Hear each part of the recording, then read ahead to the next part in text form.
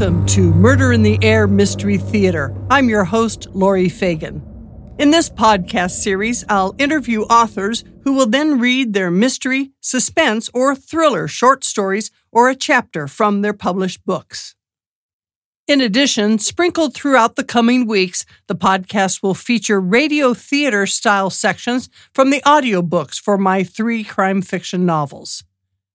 There will be prizes too, so stick around to the end to find out how to enter. Financial advisor by day, Howard Russell, also known as Howard Gershkowitz, has written 2 fiction novels, the latest a medical thriller, Not on My Watch.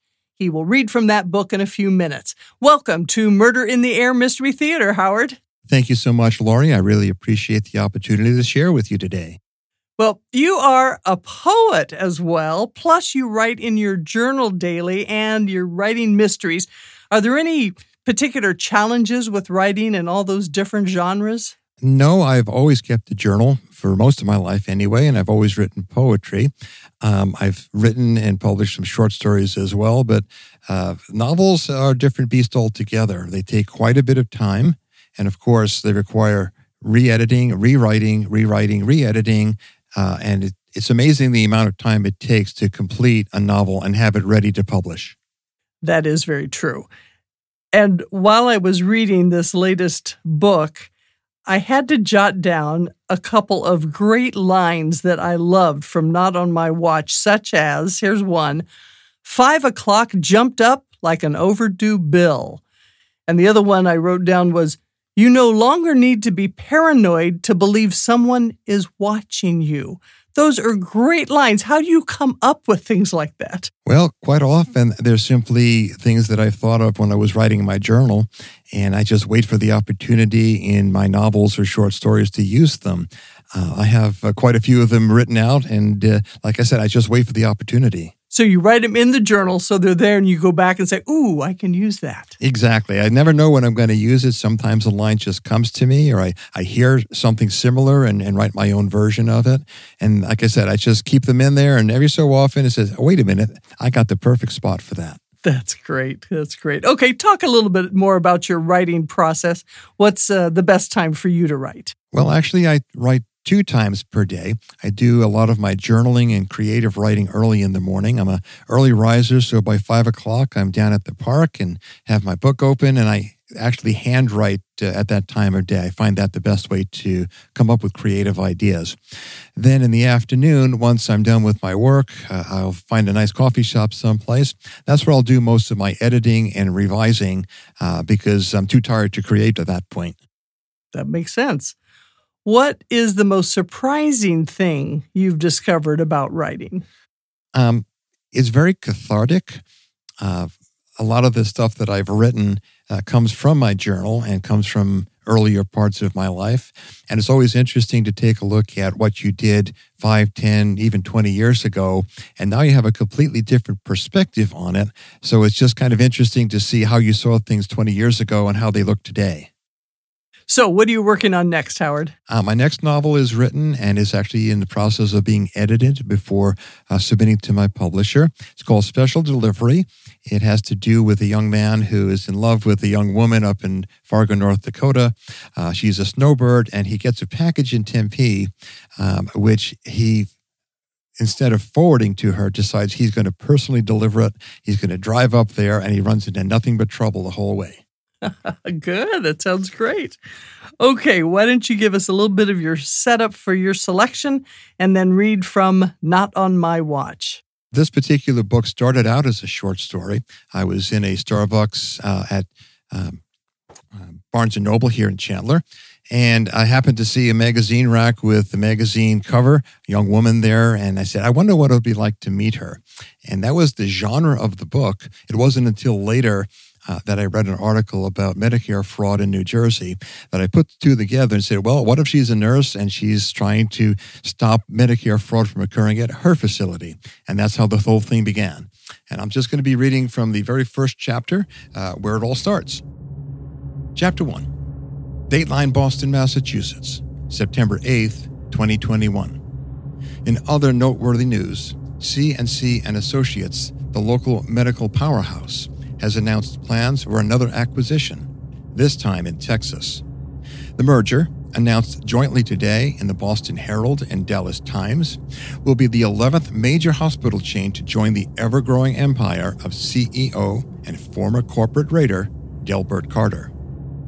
Dr. Harry Steinem, head of personnel for the conglomerate, spoke to reporters at a press conference at their downtown headquarters. We are pleased to welcome Dallas General to our growing family of community-based facilities. Known for their long-standing commitment to superior treatment standards and charitable outreach programs, they represent the type of facility that CNC is excited to partner with. Asked about growing concerns in the industry about consolidations and declining levels of service to the poor and underinsured, Steinem commented, "We are committed to helping those who can't help themselves." When pressed about disturbing reports in communities already served in CNC's affiliates, Steinem waved a stack of satisfaction surveys, claiming they contradicted the claims. Anyone can download these forms from our corporate website and see for themselves. We provide only the finest care to our patients. Steinem indicated more acquisitions were already in the works, the next one likely to be in the Southwest once again. CNC stock closed at a new yearly high today in heavy trading on the New York Stock Exchange. Trouble walked in, wearing high heels and attitude.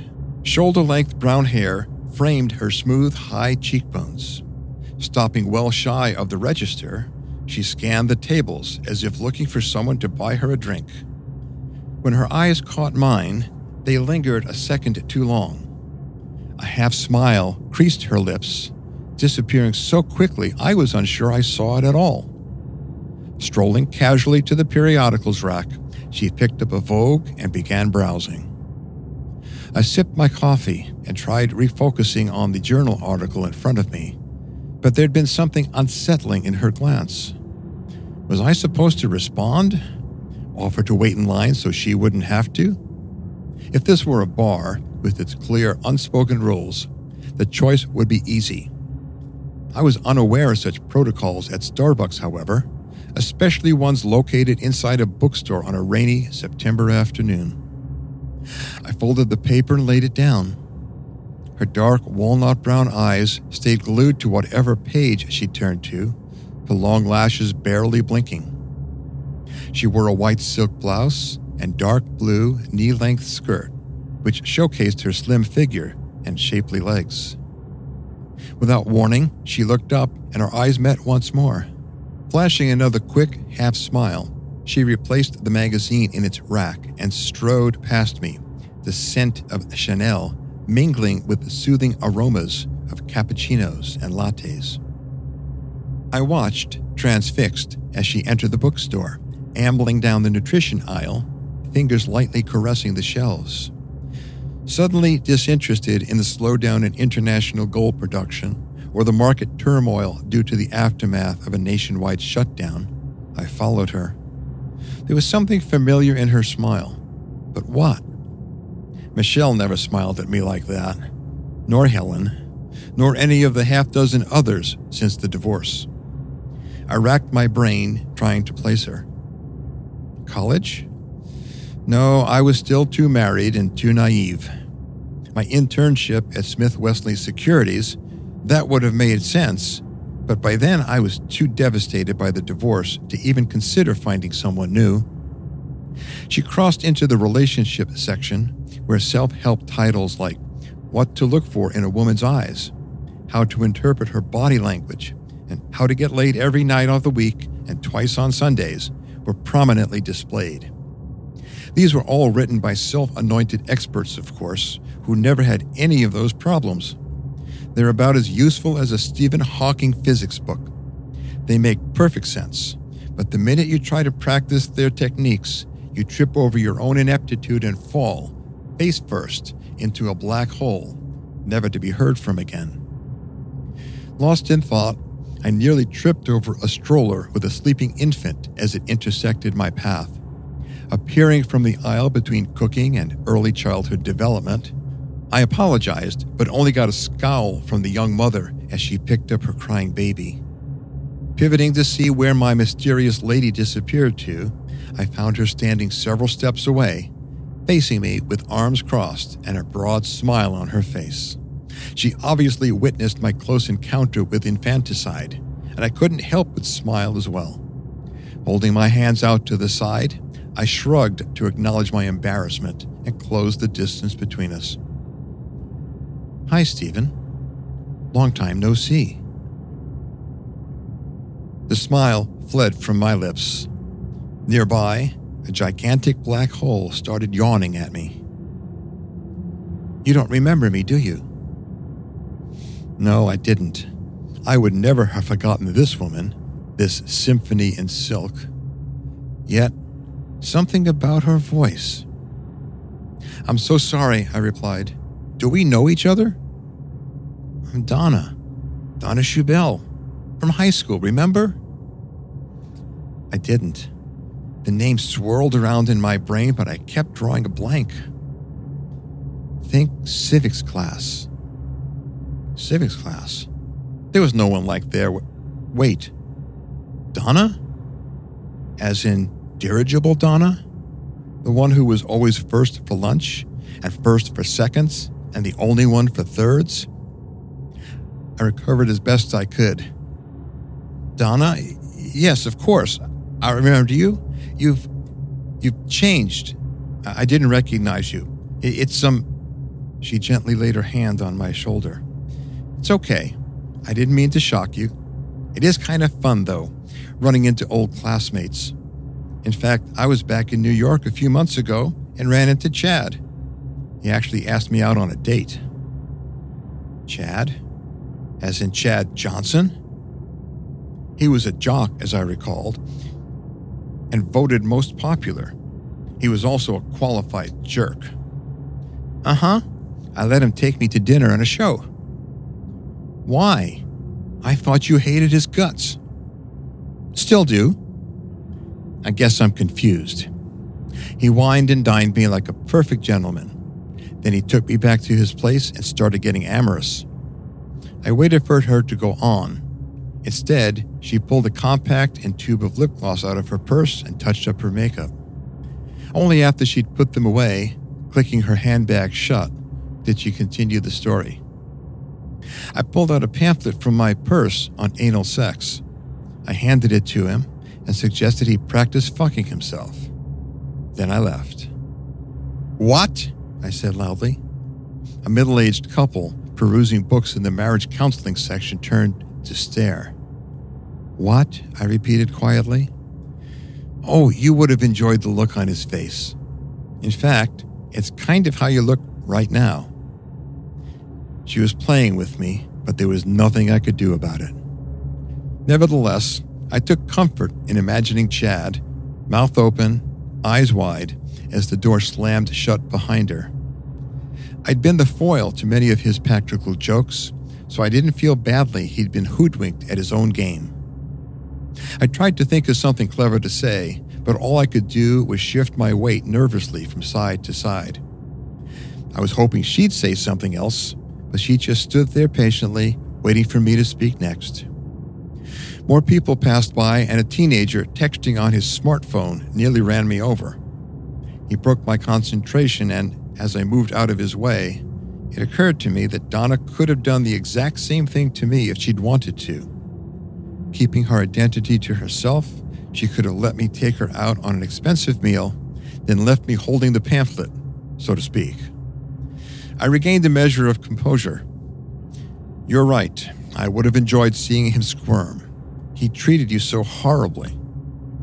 "He treated you like shit, as I recall. Didn't he nickname you Spaz because you got cut from the baseball team?" I winced. I'd totally forgotten that ineffable term of endearment until just now.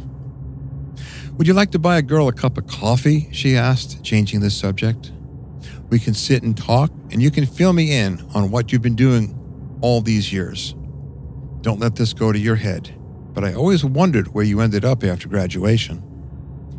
She flashed another of those dazzling smiles, and her suddenly soft brown eyes totally disarmed me. Despite the little voice in my head whispering, "Run for your life," I heard myself saying, Sure, I wouldn't mind catching up. She took my arm and we paraded back into Starbucks, past the table where I'd been sitting. Both of us ignored the round of stares that accompanied our return. After buying a skinny vanilla latte for her and a cappuccino for myself, we made our way to a table in the back corner of the store where the foot traffic was lightest. Somewhere out there, a black hole with my name on it was biding its time. And that is Howard Russell reading from Not on My Watch, a medical thriller about Medicare fraud, something you don't read a lot about these days. It's a great book with a number of twists throughout. Thanks so much for being on the show, Howard. Thank you, Lori, for having me. I really appreciate the opportunity. Howard Gershkowitz is on Facebook as Howard Russell and on Instagram at Gershwriter1929. His website is gershwriter.com, and all the info is in the show notes. Join us next time on episode number 6, where you'll hear more radio-style theater from the audiobook Frightful Funhouse. And on episode 7, Cheryl Cocroft will be here to talk about her contemporary fiction, Spokane Words. If you are listening on the podcast platform of your choice, please subscribe and leave a review or provide us with some feedback. If you're on YouTube at Read Lori Fagan, please subscribe, give us a thumbs up, and click on the bell to be notified when a new episode has been released. And for more freebies, check out our Patreon page at Murder in the Air Mystery Theater. Remember I mentioned prizes? At the end of each of these Murder in the Air podcasts, we'll have a drawing for a prize from those who follow Read Lori Fagan on Facebook or Instagram. And in the comment, write murder to be entered in a drawing. We'll have drawings for free ebooks, chances to win your name in a novel, and other fun items. So go to Facebook or Instagram, follow Read Lori Fagan, and write murder in the comment. For more information, you can visit readlorifagan.com. Thanks so much for listening, and come back again for more Murder in the Air.